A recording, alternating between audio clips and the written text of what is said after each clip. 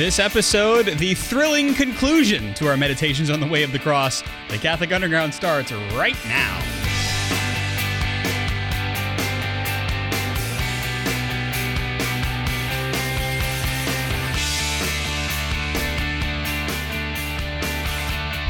You betcha. It is the Catholic Underground, and we are the podcast who are we cutting through the noise? I feel like we are. Cutting through the noise of the digital continent and bringing you the topics that matter. It's episode number 443 for those of you keeping score at home. Mm-hmm. I'm Father Chris Decker, a priest of the Diocese of Baton Rouge. Joining me, we got Kathleen Lee. She's back. I'm back. She was on assignment last week. With a vengeance.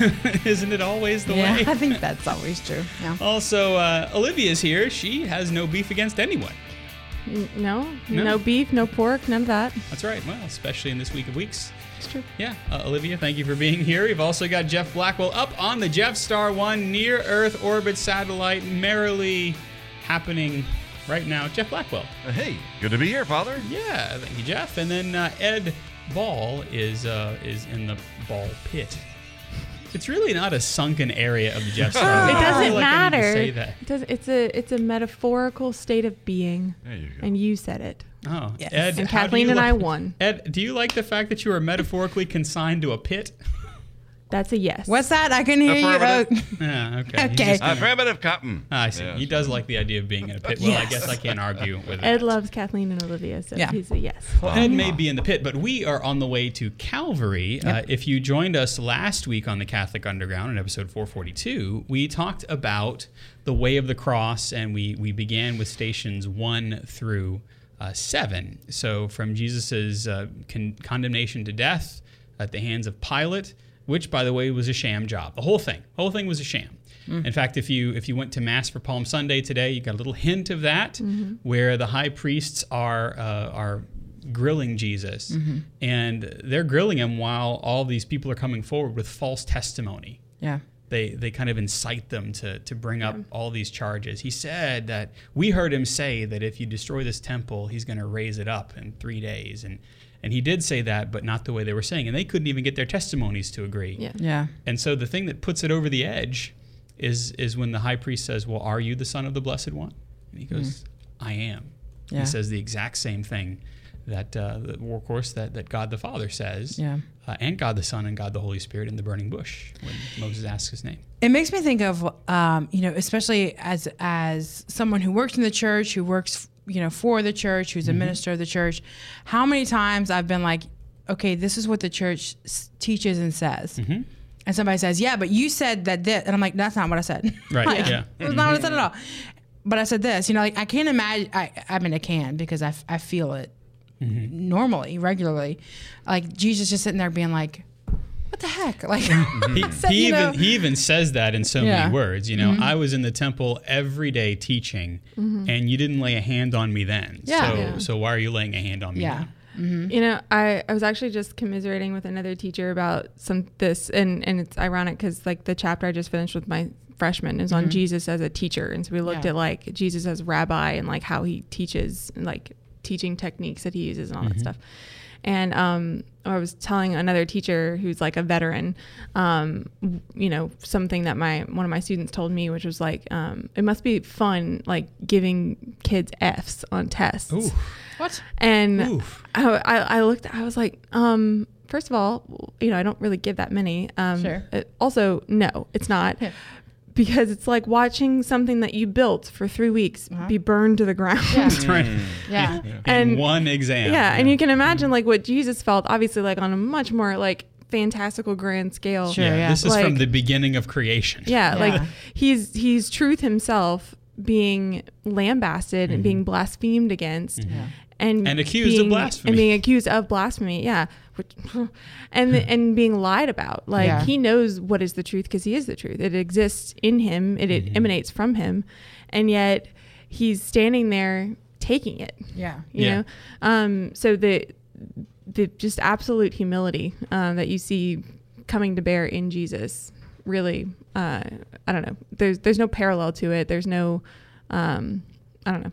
Yeah, it's astounding. And that's the thing. And so we have followed Jesus from that moment where he is condemned by Pilate all the way up to where Veronica wipes his face. And we talked last week about how in the wiping of his face with that cloth, that it's a reminder that Jesus never really walked alone, even though he was walking a lonely road, you know? And she is restoring something of the dignity of the face of the Son of God, you know? Yeah. And the Psalms are always asking, Lord, let me seek your face. It's your face, O Lord, that I seek. And so the gift to her and to us is that true image, the Veronica, was made upon that cloth for her to see and for us to see as well, that the divine image can't be blotted out. Right, you know? And so that's where we find ourselves this week as we make the way of the cross by moving to Station 8. And that is where Jesus meets the women of Jerusalem. This one's pretty curious, you know, that again, Jesus is not walking by himself on the way of the cross. He's walking a lonely road, but he's not walking by himself. And so he moves from encountering his mom, encountering Simon of Cyrene, who's pulled in to help him, and then his life is changed forever. Yeah, meeting Veronica, and now the women of Jerusalem. And they're weeping and crying over him, but Jesus, in a sense, doesn't receive their tears. Right. He says, "No, don't weep for me. Weep for yourselves and for your children." And so it's hard to imagine for us that, I mean, we've already talked about how Jesus fell the first time. We're going to get to his second fall here shortly. And yet he never stops having compassion. Like, I don't know about you, but whenever I've had a medical procedure done, like when I fractured a rib a couple of months ago in the roof of the Catholic radio station, or in the ceiling, I should say, attic. That's where that is, and fell through the ceiling. But whenever I was in pain, I didn't feel like having compassion on anybody. Yeah, I didn't. You know. Poor Ed was there with me. I hope I was compassionate towards you. But like for the time that I was recovering, I didn't feel like having compassion on anybody because I was in pain. Yeah. You know? And whenever most of us, we go into that protection bear mode. But Jesus empties himself out to them. He consoles them. Right. Yeah. Yeah, I definitely feel that feeling of like when I've been wronged or when I've been hurt or when I'm physically in pain or sick, it's about me, you know, and there's definitely an opportunity for us to reflect on, do we, in the midst of everything that's going on in our lives, because we are a very me-centered society, a very me-centered culture, like in the midst of our own suffering, that, you know, what do we do with that? Do we post it on, you know, Instagram for everyone to see and for everyone to ask about, and really, you know, or do we bear that cross while at the same time looking for other people who can't carry their cross as well? And honestly, if you look at the saints, one of the great gifts that they give to the church after the person of Jesus here is in their own suffering, they enter into the suffering of others and lift them up. You know, I think about like Padre Pio would be a good example of someone. He received the stigmata, and that wasn't painless. Right. He experienced the pain of the wounds of Jesus, but through that pain, he was able to identify with the same Christ who somehow manages to console the women of Jerusalem, who are trying to console him. Yeah. You know. And a great power comes from sharing that suffering. Yeah. Can you imagine too, like the sweetness? Like, I don't know. I'm kind of imagining like there's like sweet, I don't want to say pity, but something like that, that Jesus must have felt for the women of Jerusalem, because they're like trying to console God, you know? But that's all they can offer, you know, is just their tears, and that God accepts those with love and he cherishes them. But that is a genuine gift that they can offer and that we can offer, but especially women, right? Like, I mean, we've talked about that before on the show, and we can talk ad nauseum about that. But that's a special gift that women can offer. You know, Edith Stein is a testament to that, you know, woman is fashioned as a shelter in which other souls may unfold. So just by being there, I think Veronica is a testament to that. Like you were saying, Father, Mary's a testament to that. Like, look at all the women who are present on Jesus's way to the cross. John is the only of his disciples, the only, you know, man among his disciples who's present. Right. Right. But there are throngs of women. And I think that there's something there in the fact that there's a desire there to share that suffering, right? To bear inside of themselves that suffering, even if it's just being there, even if it's just looking him in the eye and saying, I wish I could take it from you. I would crack my chest open and put it inside of me if I could. Yeah. And that does something for people, Alice von Hildebrand, I know I've talked about this book, The Art of Living, that her and her husband kind of co-write, Dietrich von Hildebrand, but she has an essay in there on communion, and she talks about how real communion is not like this. She talks about it like metaphysical fusion. It's not like you just lose yourself in another person and you just become like this mixture of like you and another person, but like you maintain your wholeness and the other person maintains their wholeness. But the way that you offer yourself to the other person and they offer themselves to you in vulnerability, but also in gift, right? Mutual trust. But with that risk that gift might be rejected, it might be used, right? Or misused, right? Misused, right? But it might be completely accepted too, right? And so you have to be seen and known completely as you are, even in your brokenness, even in your hurt and your bloodiness, your bruisedness. That is like where real communion takes place. And so that's what's happening, right? That's right. When Jesus is meeting these women, that's communion that's taking place. Yeah.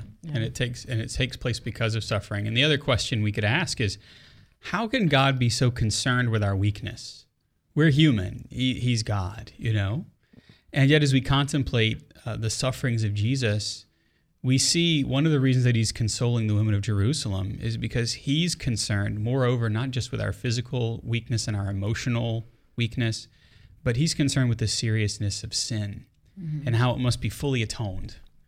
Yeah. If it's going to truly be overcome, if the sacrifice is going to be consummated. And so Jesus really enters into that suffering on their behalf. Say, women of Jerusalem, weep not so much for me, but weep for yourselves and weep for your children.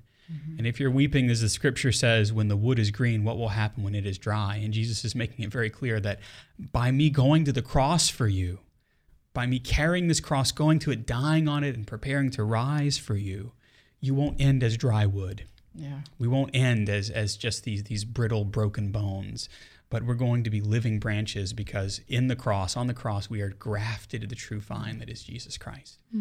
And so in that moment of mutual consolation, because we can console the heart of Jesus, that's one of the things we're called to do. When we suffer, we're called to console the heart of Jesus because we, in a mysterious way, can do that. St. Paul says we make up for ourselves in our own flesh what is lacking in the sufferings of Christ. And so what could that mean except that we have the ability even now to console the heart of Christ as he continues to pour out his mercy and even in the best sense of the word, his pity upon the world, that we would turn back to him and live.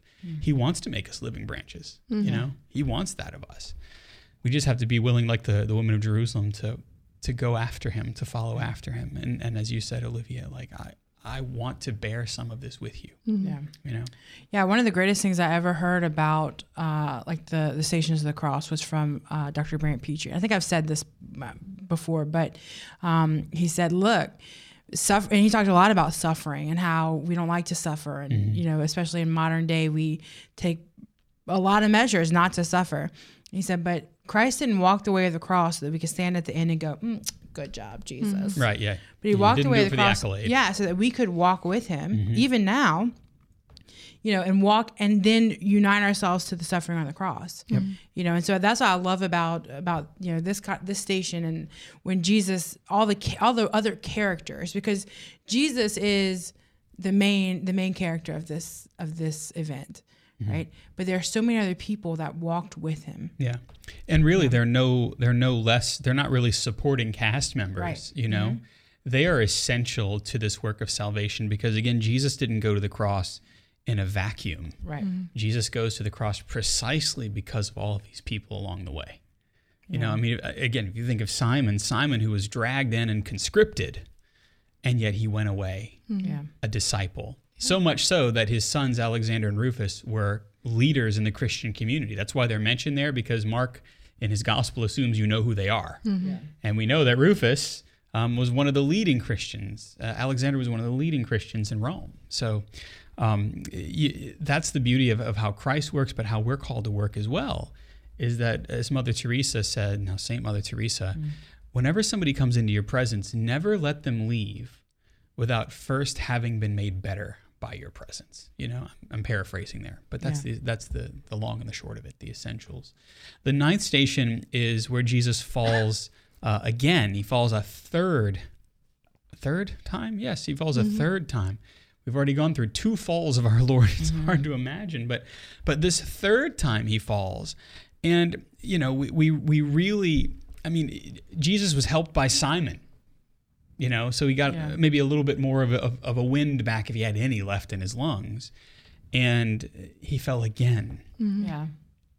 When I'm looking at even the images that we're projecting, on the screen, if you're watching on anything that you're watching, and if you go into the churches, there's these beautiful stations of the cross, and it portrays Jesus as oftentimes as still what I like to call flowy haired Jesus. Yeah. It's just like, oh no, oopsie. Yeah, it's kind of a cleaned up. Yeah, and last week y'all were talking about, about the actual cross, like the talking about maybe he just carried the cross beam, or no, he carried the whole thing, and like when he fell, you're talking about a guy who has no protection. Like you're looking at this, if you're looking at this image, he's got a full robe on. Yeah, dude had nothing on, like nothing. He didn't have didn't have steel toed boots that he's walking down and it is a desert. Yeah. So it's like, go out in the gravel concrete, take your shoes off,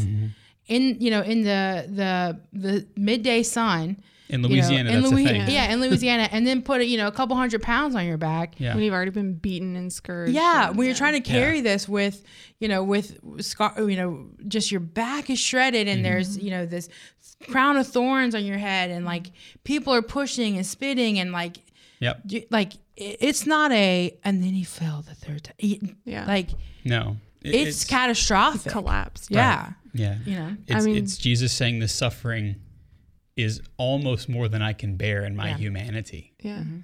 Well, I was really struck today by the reading, from Mark's gospel, when it says that, Joseph of Arimathea goes back to Pilate to ask for the body of Jesus. And it says, like, Pilate was amazed that he was already dead. Yeah. Because it was supposed to be like a torturous death. Yeah. It was supposed to take a very long time. They drag it out. And Jesus died relatively quickly on the cross. And there was a reason for that, because he was very brutally tortured beforehand and during the walk to Calvary. Yeah. And so it wasn't like he just kind of called it quits, gave up his spirit and said, I'm done. His physicality gave out. Yeah. Like the God-man's physicality gave out. And I know I mentioned this last week, but Bridget of Sweden, she had a vision, private revelation of the number of wounds that Christ's body endured, and it was 5,480. Yeah. So his body was like ground meat. Yeah, was pulverized quite literally. Not to paint too brutal of a picture, but when he falls, like maybe we kind of get to the third fall and we're like, oh, okay, another one of these. Yeah. Right. Like we've already meditated on this. Yeah. Move on. But you can imagine, and especially thinking about what's coming next, right? Because now he's getting to the end of his walk, his journey up the hill to Calvary. And think about this too, like the terrain is not flat. Yeah. He's going up a hill to the like kind of the highest point outside the city. Because they couldn't kill him inside the city. He's got to go outside. So he's going up a hill, and this is like the last time he falls, and it's the last quote unquote rest that he's going to get under the weight of this cross before they're going to strip him and nail him to the cross.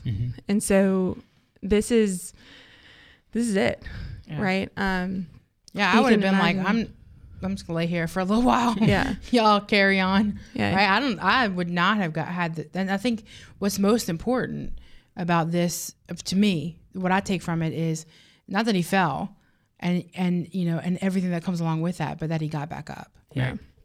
That he in his physicality, in his humanness, in his humanity, right? He was like, I got stuff to do. Yeah. It reminds me of St. Paul's letter to the Corinthians, his first letter. Chapter 10, verse 13. He says, "No testing has overtaken you that is not common to everyone. God is faithful, and he will not let you be tested beyond your strength. But with the testing, he will also provide the way out so that you may be able to endure it." And this is what Paul is telling us about ourselves, but in a sense, it's a meditation upon Christ's resilience. As you say, I got stuff to do, right? There's a mission that will be completed. Yeah. And I think in that third fall, we're invited to reflect on the times that I fall not just 3 times, over the course of a week or the course of a day sometimes, but I am invited, like the Lord, to cry out to God, who does not allow me to be tempted and tested beyond my strength. Right. And that is the proper understanding of how we work within suffering. Yeah. Is that there's not a one of us that can be divorced from suffering. Yeah. It's a part of our fallen human condition. But Christ, who was not fallen, was able to suffer the effects of a fallen world, right? Yeah. In suffering this third fall, but still at the same time, completely bereft of strength, gets up. Yeah. And we're called to do the same. And when you think about it, I love what you're saying too about Kathleen, about like he's doing this for like love of us, right? Yeah, so when you think about it, like he falls because of the weight of our sin, so it's like the metaphysical weight of like every single individual sin, but also just like the power of evil, right? Yeah. But he gets up for the love of us, right? For the love of you. And that's something that like, that's a hard pill to swallow.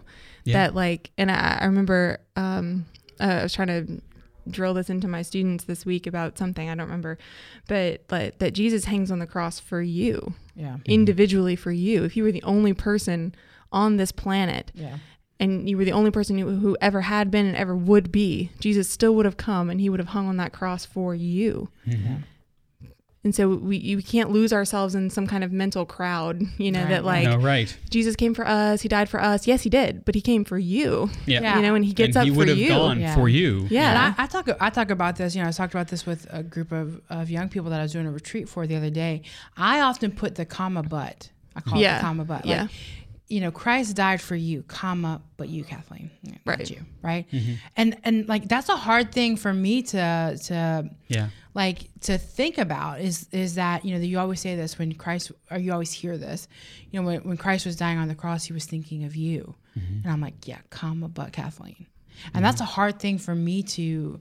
We don't expect the Lord to be so personal, do we? So like when he got up for you, comma. You, Kathleen, that has been my prayer for the last several years is to feel that, you know what I mean? To enter into. And it's interesting that you talk about how Jesus essentially is kind of ennobling us as persons whenever he says, I'm getting up and I'm continuing on for you, Kathleen, for you, Olivia, for you, Christopher, because he calls me with my Christian name.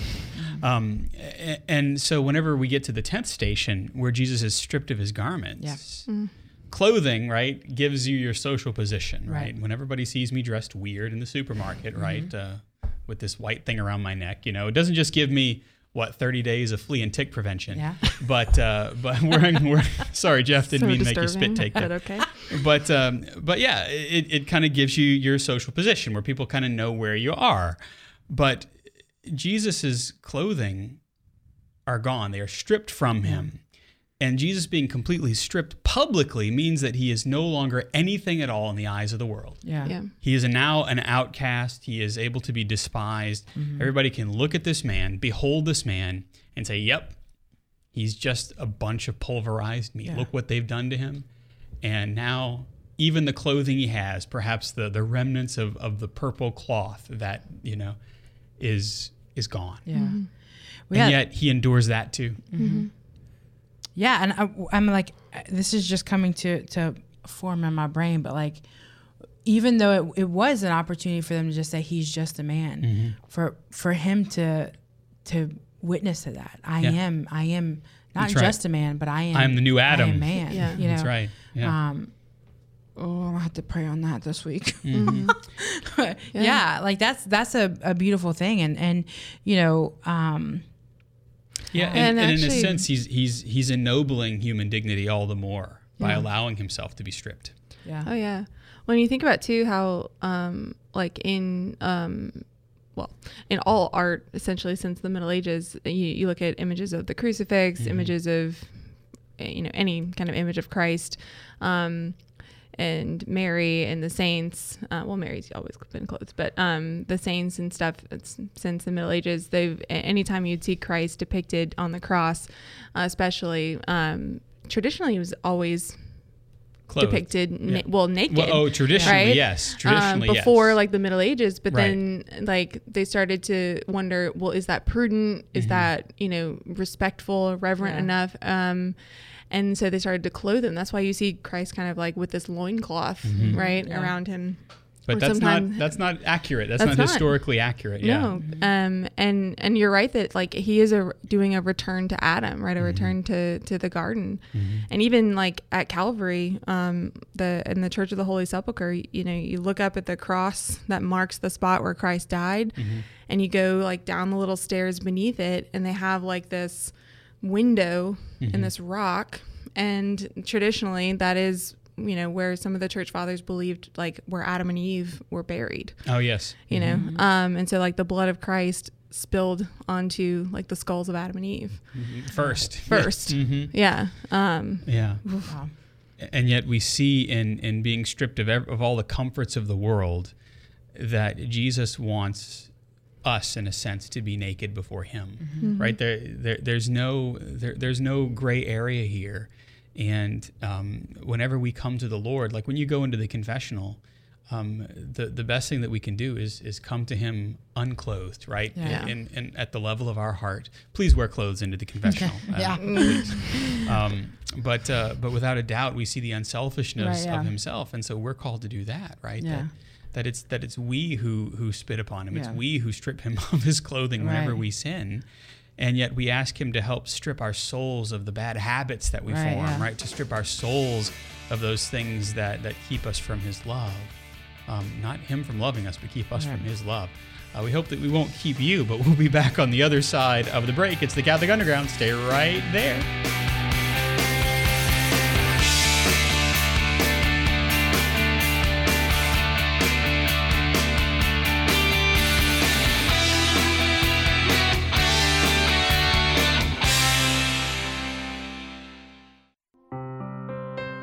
Hail, Holy Queen, Mother of Mercy, our life, our sweetness, and our hope. To thee do we cry, poor banished children of Eve. To thee do we send up our sighs, mourning and weeping in this valley of tears. Turn then, most gracious Advocate, thine eyes of mercy towards us, and after this our exile, show unto us the blessed fruit of thy womb, Jesus. O clement, O loving, O sweet Virgin Mary.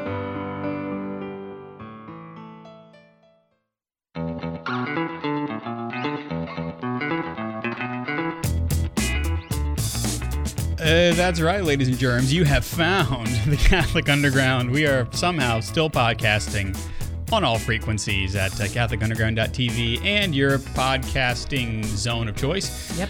I'm Father Chris Decker, joined by Kathleen Lee, by Olivia Galino. Up on the Jeff Star one, Jeff Blackwell. Now you know how the satellite is named. And Ed is also there, who's running the video for us. So if you're listening on the radio, if you're listening on the podcast, where's Ed? If you're listening in any pits that you might know of, if you're listening from a pit, Ed is probably running the video for it. Oh my! Well, when it rhymed too, that was worth it. Yeah, there's at the end of Saint Alphonsus' Way of the Cross, Saint Alphonsus Liguori, which probably is one of the best ways of the cross, if I may be so bold. His reflections are fantastic, but there's a rhyme at the end, how they translate it into English, and I can't remember it, but it's something, and it rhymes with amends and firm resolve to make amends. Oh, for like all my sins and firm resolve to make amends. And I keep trying to figure out a way to alter the rhyme scheme so it doesn't rhyme, but I can't, because that's the only thing in the entire prayer that rhymes and drives me crazy. The Missal does that sometimes too. The 2011 translation, there are things that are rendered into the English that rhyme. You're like, I don't feel like I should be rhyming right now, but only you would that bother. Maybe so. Father. Ah! Oh, a rim shot. Oh, this is fun. That was totally an accident, but I took advantage of it. Yeah. Luckily, it's an imperfect rhyme. All right, so we've been talking about the way of the cross, and we ended before the break with the 10th station, Jesus being stripped of his garments. For us, really, these are all. Right. That's the other thing too. Is all of these actions are not just the happenstance of what happens when you're crucified, when you have to undergo crucifixion, but these were definitively allowed by God. These moments were allowed by God, so that now, even something so gruesome as the Roman capital punishment in its penal system can become sources for us of ennobling. Yeah. Right. Even that, like now, if you think about it, like in the first century, if you wore a cross around your neck as a piece of jewelry, you would have been thought mad, crazy, and a bit morbid. Now we wear crosses around our necks as a sign of victory. Yeah. Right. Of Christ having finally the last word on death. Yeah. And so even all these actions taking place, these 14 stations, are symbols for us now that have been pumped full of meaning. Yeah. Well, yeah, you know, and I love the idea that there are things that we as Catholics, as Christians even, have become really numb to. Like, okay, Stations of the Cross, were you there? Okay, moving on, right? And then we have, you know, somebody puts on, you know, some kind of reenactment, and it's so great, and we're like, okay, happy Holy Week, you know, and we become numb to the reality of what it actually is, what actually happened, and you know, and what it means. Yeah. So when we dress it up as something where we're like, oh, this flowy hair Jesus, you know, then we lose that the impact of it. Yeah. You know, and I love, like, you know, when we get down to the last ones. There's a book that I haven't read called A Doctor at Calvary. Oh, yes. That's a fantastic book. I haven't read it. I have it in my possession, and maybe I'll read it. So it's the medical account but it's the actual, of the like, what happened. And so when you think about, you know, I just love that.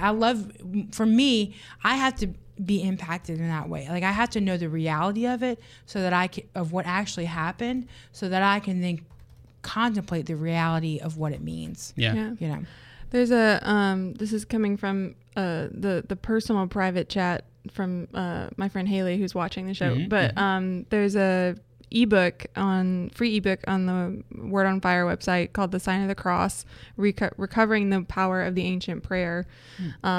Speaking of something that we do every day, probably multiple times a day, and is probably one of the things that we can gloss over the most and completely forget about. So if you're looking for a way to, like, enter into Holy Week. But yeah, I was thinking while you're talking, Kathleen, about, like, whenever I'm teaching, especially when I'm teaching about things that, like, my students might already assume that they know about. I don't know if you find this, like, particularly difficult, because, like, you can, like, see it on their faces, like the checkout moment, like, oh, okay, I got this. I know this one. Yeah. Totally familiar. And I, like, one of the things that I love about theology and scripture and in particular is that it's inexhaustible. Yeah. I will never plumb the depths. Right. Yeah. Nope. You can try. Yeah. And you should try. Yeah. And I will continue to. But even, like, I was talking to my seniors about Genesis 1-3. We spent 2 weeks on it, on 3 chapters of the Bible. And I could tell at one point they were just like, are we really, like, we haven't moved on? Why are we doing this? And I, at one point, like, started tearing up because I was just like, this is so beautiful and it's so rich. Yeah. Do you see the beauty of our creation that's hidden in here, and we could have missed it? Yeah. And I think they looked at me a little bit like I was crazy, but I was just like, if that's what it takes to, like, make you look at it, that's fine. Look at me like I'm crazy. But I don't know. There is something about, I don't know. I don't really know where I'm going with this, but there is something about, like, we need those things in our daily lives, whether it's like a crazy teacher or just someone or something that's going to like slap us to, whether it's like a phrase, doing Lectio, getting ourselves in like some kind of routine that's going to wake us up to like the power, especially of the scriptures. Because I mean, even like I was saying earlier, like I've heard the Passion reading in Mark. I read it 2 weeks ago with my students. I didn't notice that line from Pilate, but it stuck with me today. Right. And there's a reason for that. So, and it may very well become an antiphon for you as you make your way through Holy Week. That's the beauty of it. Exactly. So these things aren't accidents, right? The Holy Spirit is real and he's coming.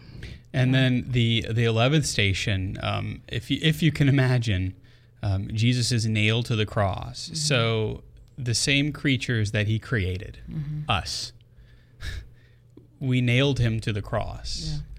Our God, we made him stretch out his hands, and we did not believe that he was who he said he is. And we nailed him to the cross. And one of the things, this is, a little warning, I guess. It may get a little squeamish, some people. But like, even in the way that they, when I was learning about the crucifixion in a deeper way when I was in college, even the little things that we don't notice on the crucifix, like, why was there a little place for his feet? That's not just decoration, right? The fact that when Christ was crucified, the way that they would do that was they would crucify you and then put your feet on that little pedestal so that then you could pull and push yourself up to breathe, to expand your lungs and breathe. So the nails become part of the fulcrum that allows you to but only to prolong the process. Right, it was to keep you alive longer. Right. Yeah, and I'll talk about in a minute what happens, after he dies. But like even that stuff, like people that I talk to about this, I'm like, do you realize, like, this is. Yes, it was intended to be gruesome. Right? There was no other way around it. And if you think about it, we talk about this sometime on the show when we speak about how whenever we do not have God to worship, we always worship ourselves. And when we worship ourselves as God, and we think that we are God, the only way that we can attempt to create something in our image is by destroying it first. Right? That's what we do, right? We can't create out of nothing, so we create a nothing out of stuff. That we then try to remake in our own image. And that's essentially what humanity was trying to do here. Trying to kill God so that we could remake something in our own image that we could control. By nailing Jesus to the cross, we are attempting to fashion a golden calf that is ourselves. Isn't that something? I mean, and we do that whenever we sin, and this is it writ large. When I sin, I mean, you've heard it in its kind of pious thought, but it's true. When I sin, it is I am driving the nail. I'm crucifying the Lord. And you know what I realized too that I never realized before? So Barabbas, right? The one that they released instead of the son of the father. The son of the father. Yeah, the Barabbas in Hebrew. He was a revolutionary. Why? Because he was trying to be a messianic figure. And his name literally means the son of the father. And I when I realized that, like my head like shot up and I got like a little shiver down my spine. Because I mean, think about Second Corinthians 11:14 or something about like how even Satan can like shield himself or manifest himself as an angel of light, right? And so there will even be these figures that like pretend to be something that they're not, whereas like the truth can be right in front of us and we don't see it. That's right, exactly. And so Jesus is nailed, bound hand and foot, nailed to the cross, the unblemished lamb, now being struck, right? Now being sacrificed, actively sacrificed upon the cross, and yet he willingly did so for us. And he willingly goes to the cross for us because he knows that he has to be sacrificed in every possible way. Because he is the Lamb. He is the Lamb of God. He's Isaac. He is Isaac. One of the things that I thought was really interesting was whenever the priests of the temple would go up to the temple to offer the sacrifice, the first priest of the day would have to go up, and the altar of sacrifice in the temple was this huge, like 12 by 20 cube. Like there was this big stairwell up to it and everything. And to get up to the top to light the torches around the altar, the high priest would have to take a beam of wood on his shoulders and go up the steps to light even the priests in the Old Testament recognized that whenever they were going up to offer this sacrifice of atonement for sins, they were prefiguring or postfiguring Isaac. And so Jesus, as he goes to the altar of the cross, the throne of the cross, and he is carrying the wood for the sacrifice, he knows exactly what he's doing, and he willfully does it, even knowing the pain. Yeah.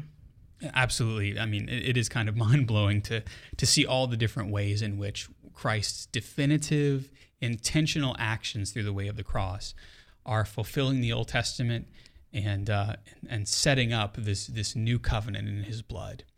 And then, of course, that moves us to the 12th station, which we usually pause at for a little bit if you make the way of the cross. The 12th station is Jesus dies on the cross, and he suffers for 3 hours on the cross. So this blew my mind today, and this is again from Dr. Brant Petrie, that at the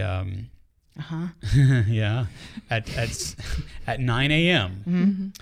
At 9 a.m. Jesus goes to the cross, right, and is nailed there. At 9 a.m. there was something happening in the temple at the same time. Yeah. Jeff, do you know what was happening at the temple?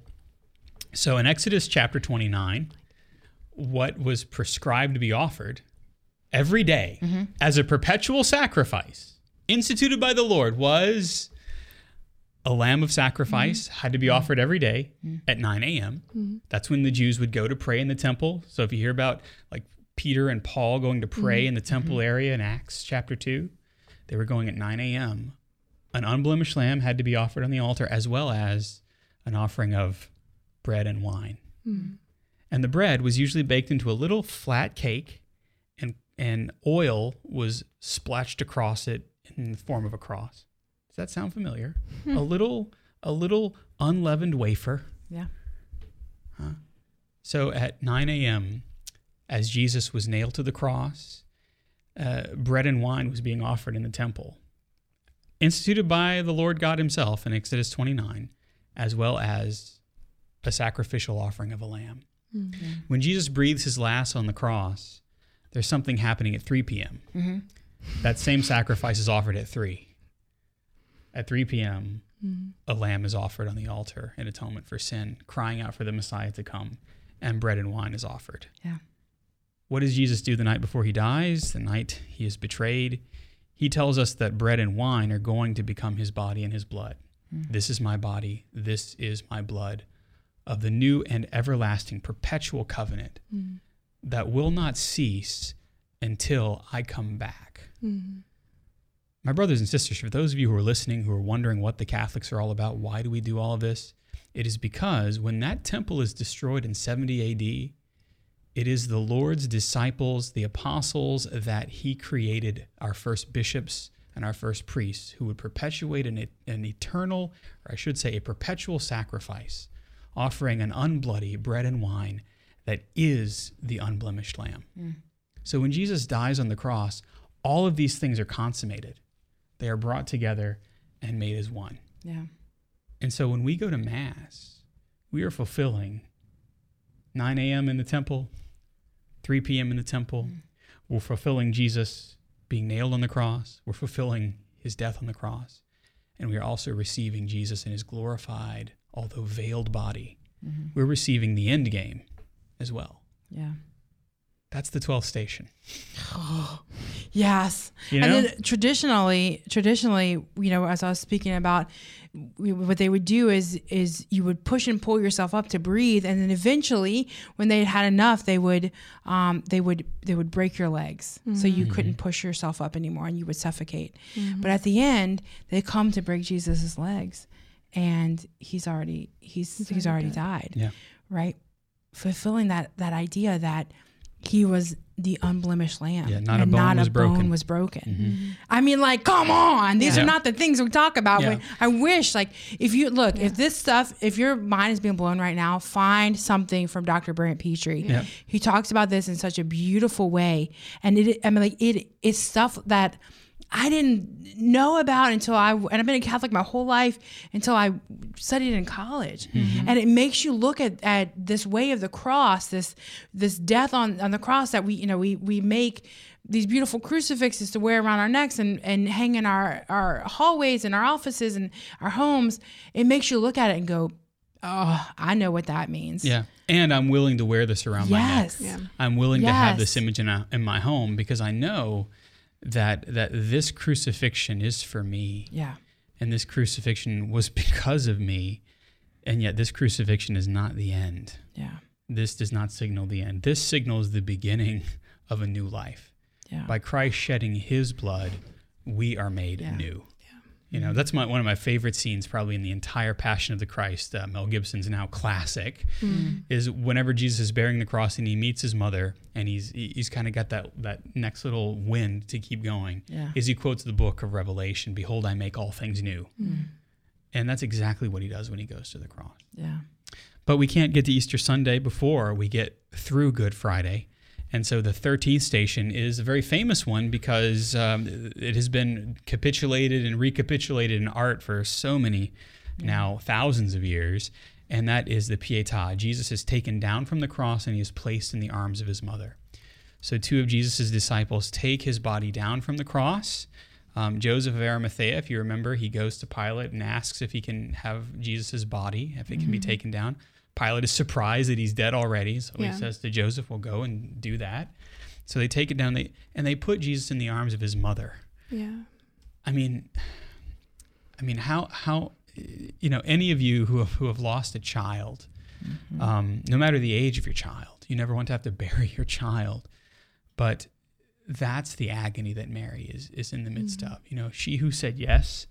She who knew of God's promises being fulfilled, and she who knew that God's promises were being fulfilled, still once again undergoes the agony of holding her son dead.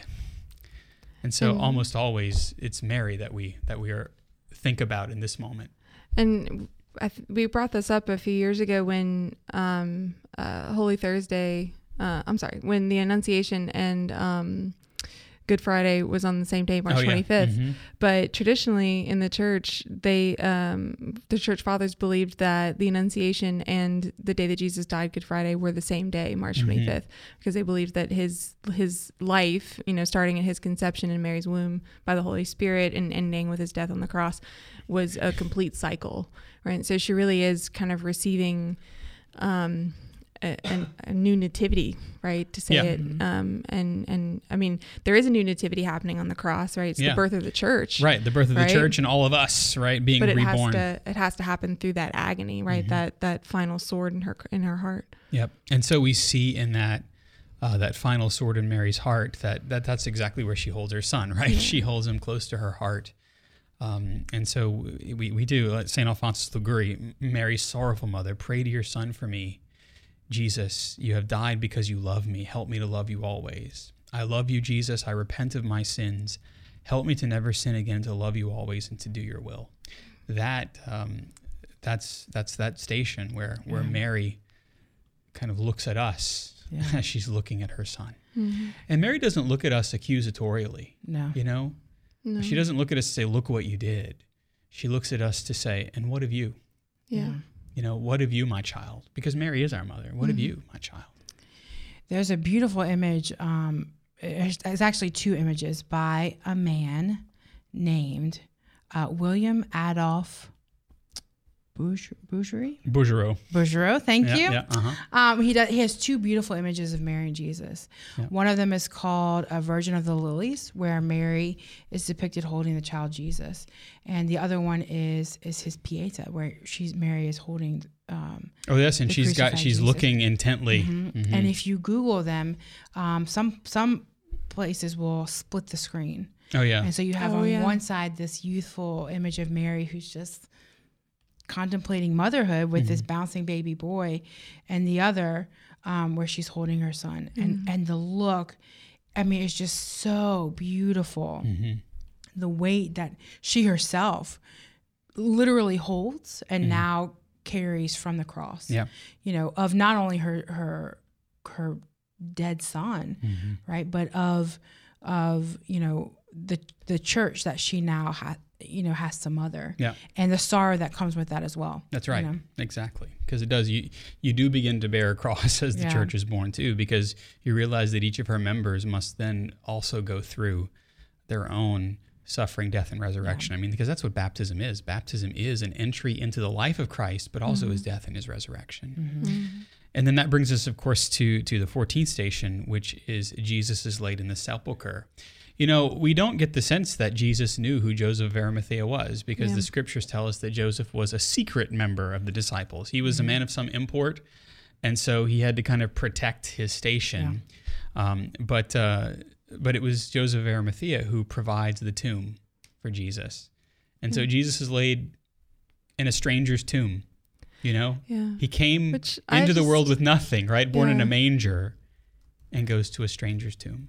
Which I really love meditating on the fact that, like, when Jesus leaves his home in Nazareth and to begin his public ministry, that's the end of him really. I mean, when you think about it, he didn't really own anything living in his family home, but like he doesn't own anything. He's basically homeless, and even he's buried in a borrowed tomb.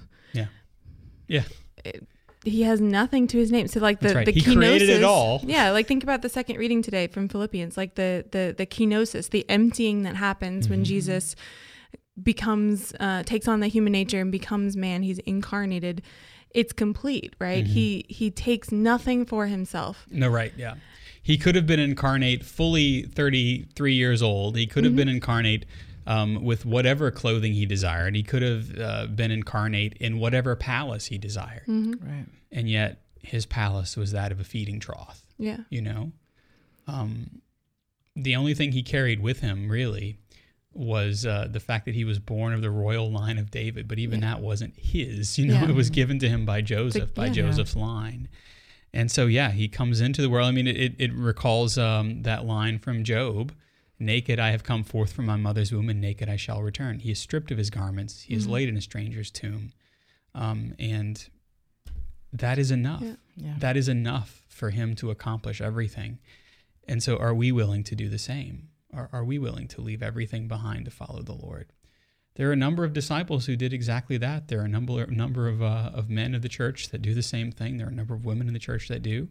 And I dare say there are a number of families that husbands and wives who completely give themselves over to the practice of their faith, knowing full well that it's going to mean they're ostracized by the world around them, by their families. We hear it. Oh, you're Catholic. Oh, you have 12 kids. Well, and then the making fun starts. But giving yourself completely over to the Lord, and whatever that means, being open to life, being open to new life, being open to the surprises of God, that comes with a price tag. And the price tag, oftentimes, if nothing else, is being ridiculed by the world. And remember, as I said in my homily today, the world is not your friend. Yeah. The world is not your friend. We must live in the world. We must interact in the world. The world is made for us, but a fallen world is not your friend. And so don't try to make friends with it. Don't try to make allowances for it. But Jesus being laid in a stranger's tomb, wrapped in a stranger's linens, is exactly how we are called to live our lives too. Also that we can be raised with him. If we have died with him, we shall also be raised with him, right? Yeah. And we also will reign with him if we hold out to the end. St. Paul says you can depend on that. And that's the truth. All right. I mean, we got a few seconds here, Jeff, but do you think, in your estimation, that we have time for that part of the show that we like to call the CU Pick of the Week?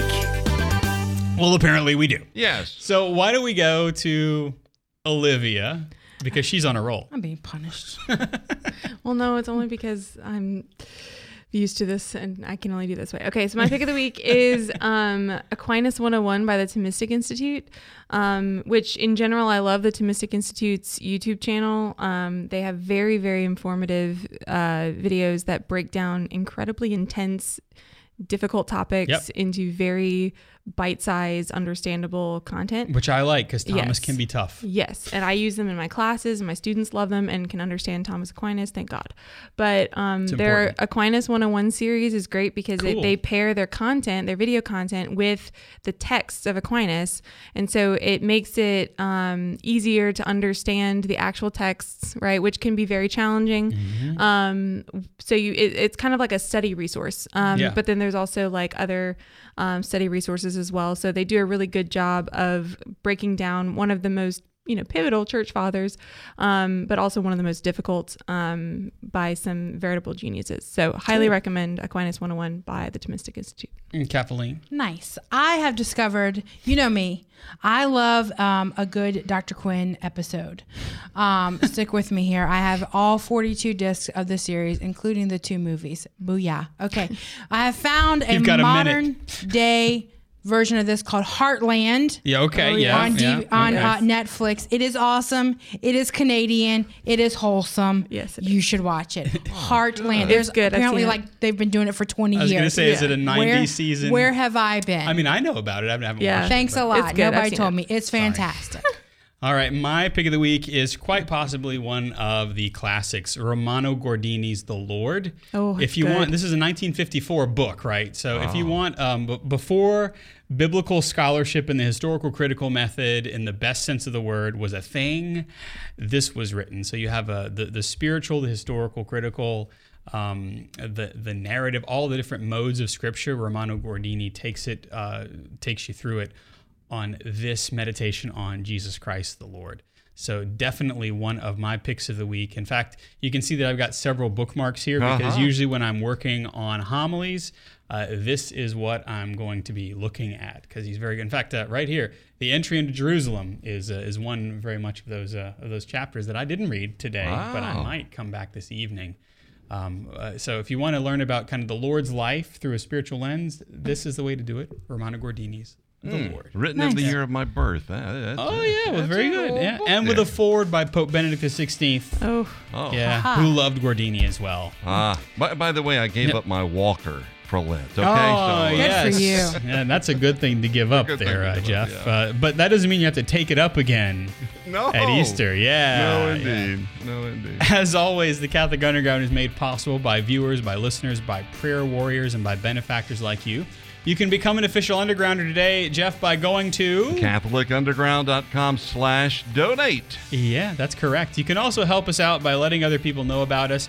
So like us and heart us and star us, which apparently is a thing on Facebook now again, or whatever your platform of choice is. And if the podcasting service you use has a review option, Jeff, leave a review. Say something nice, though. That's right, yeah.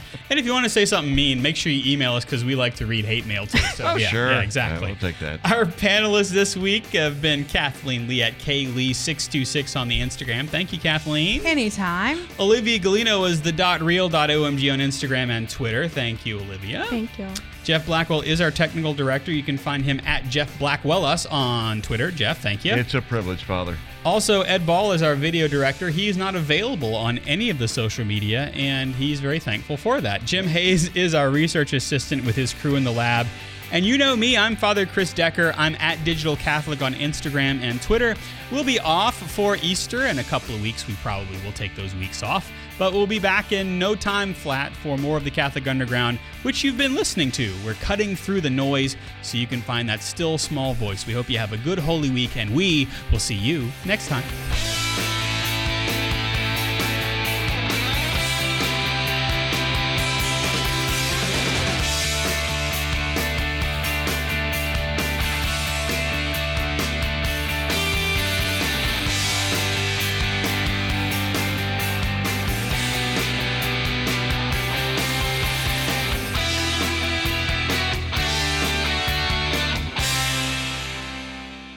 From the Catholic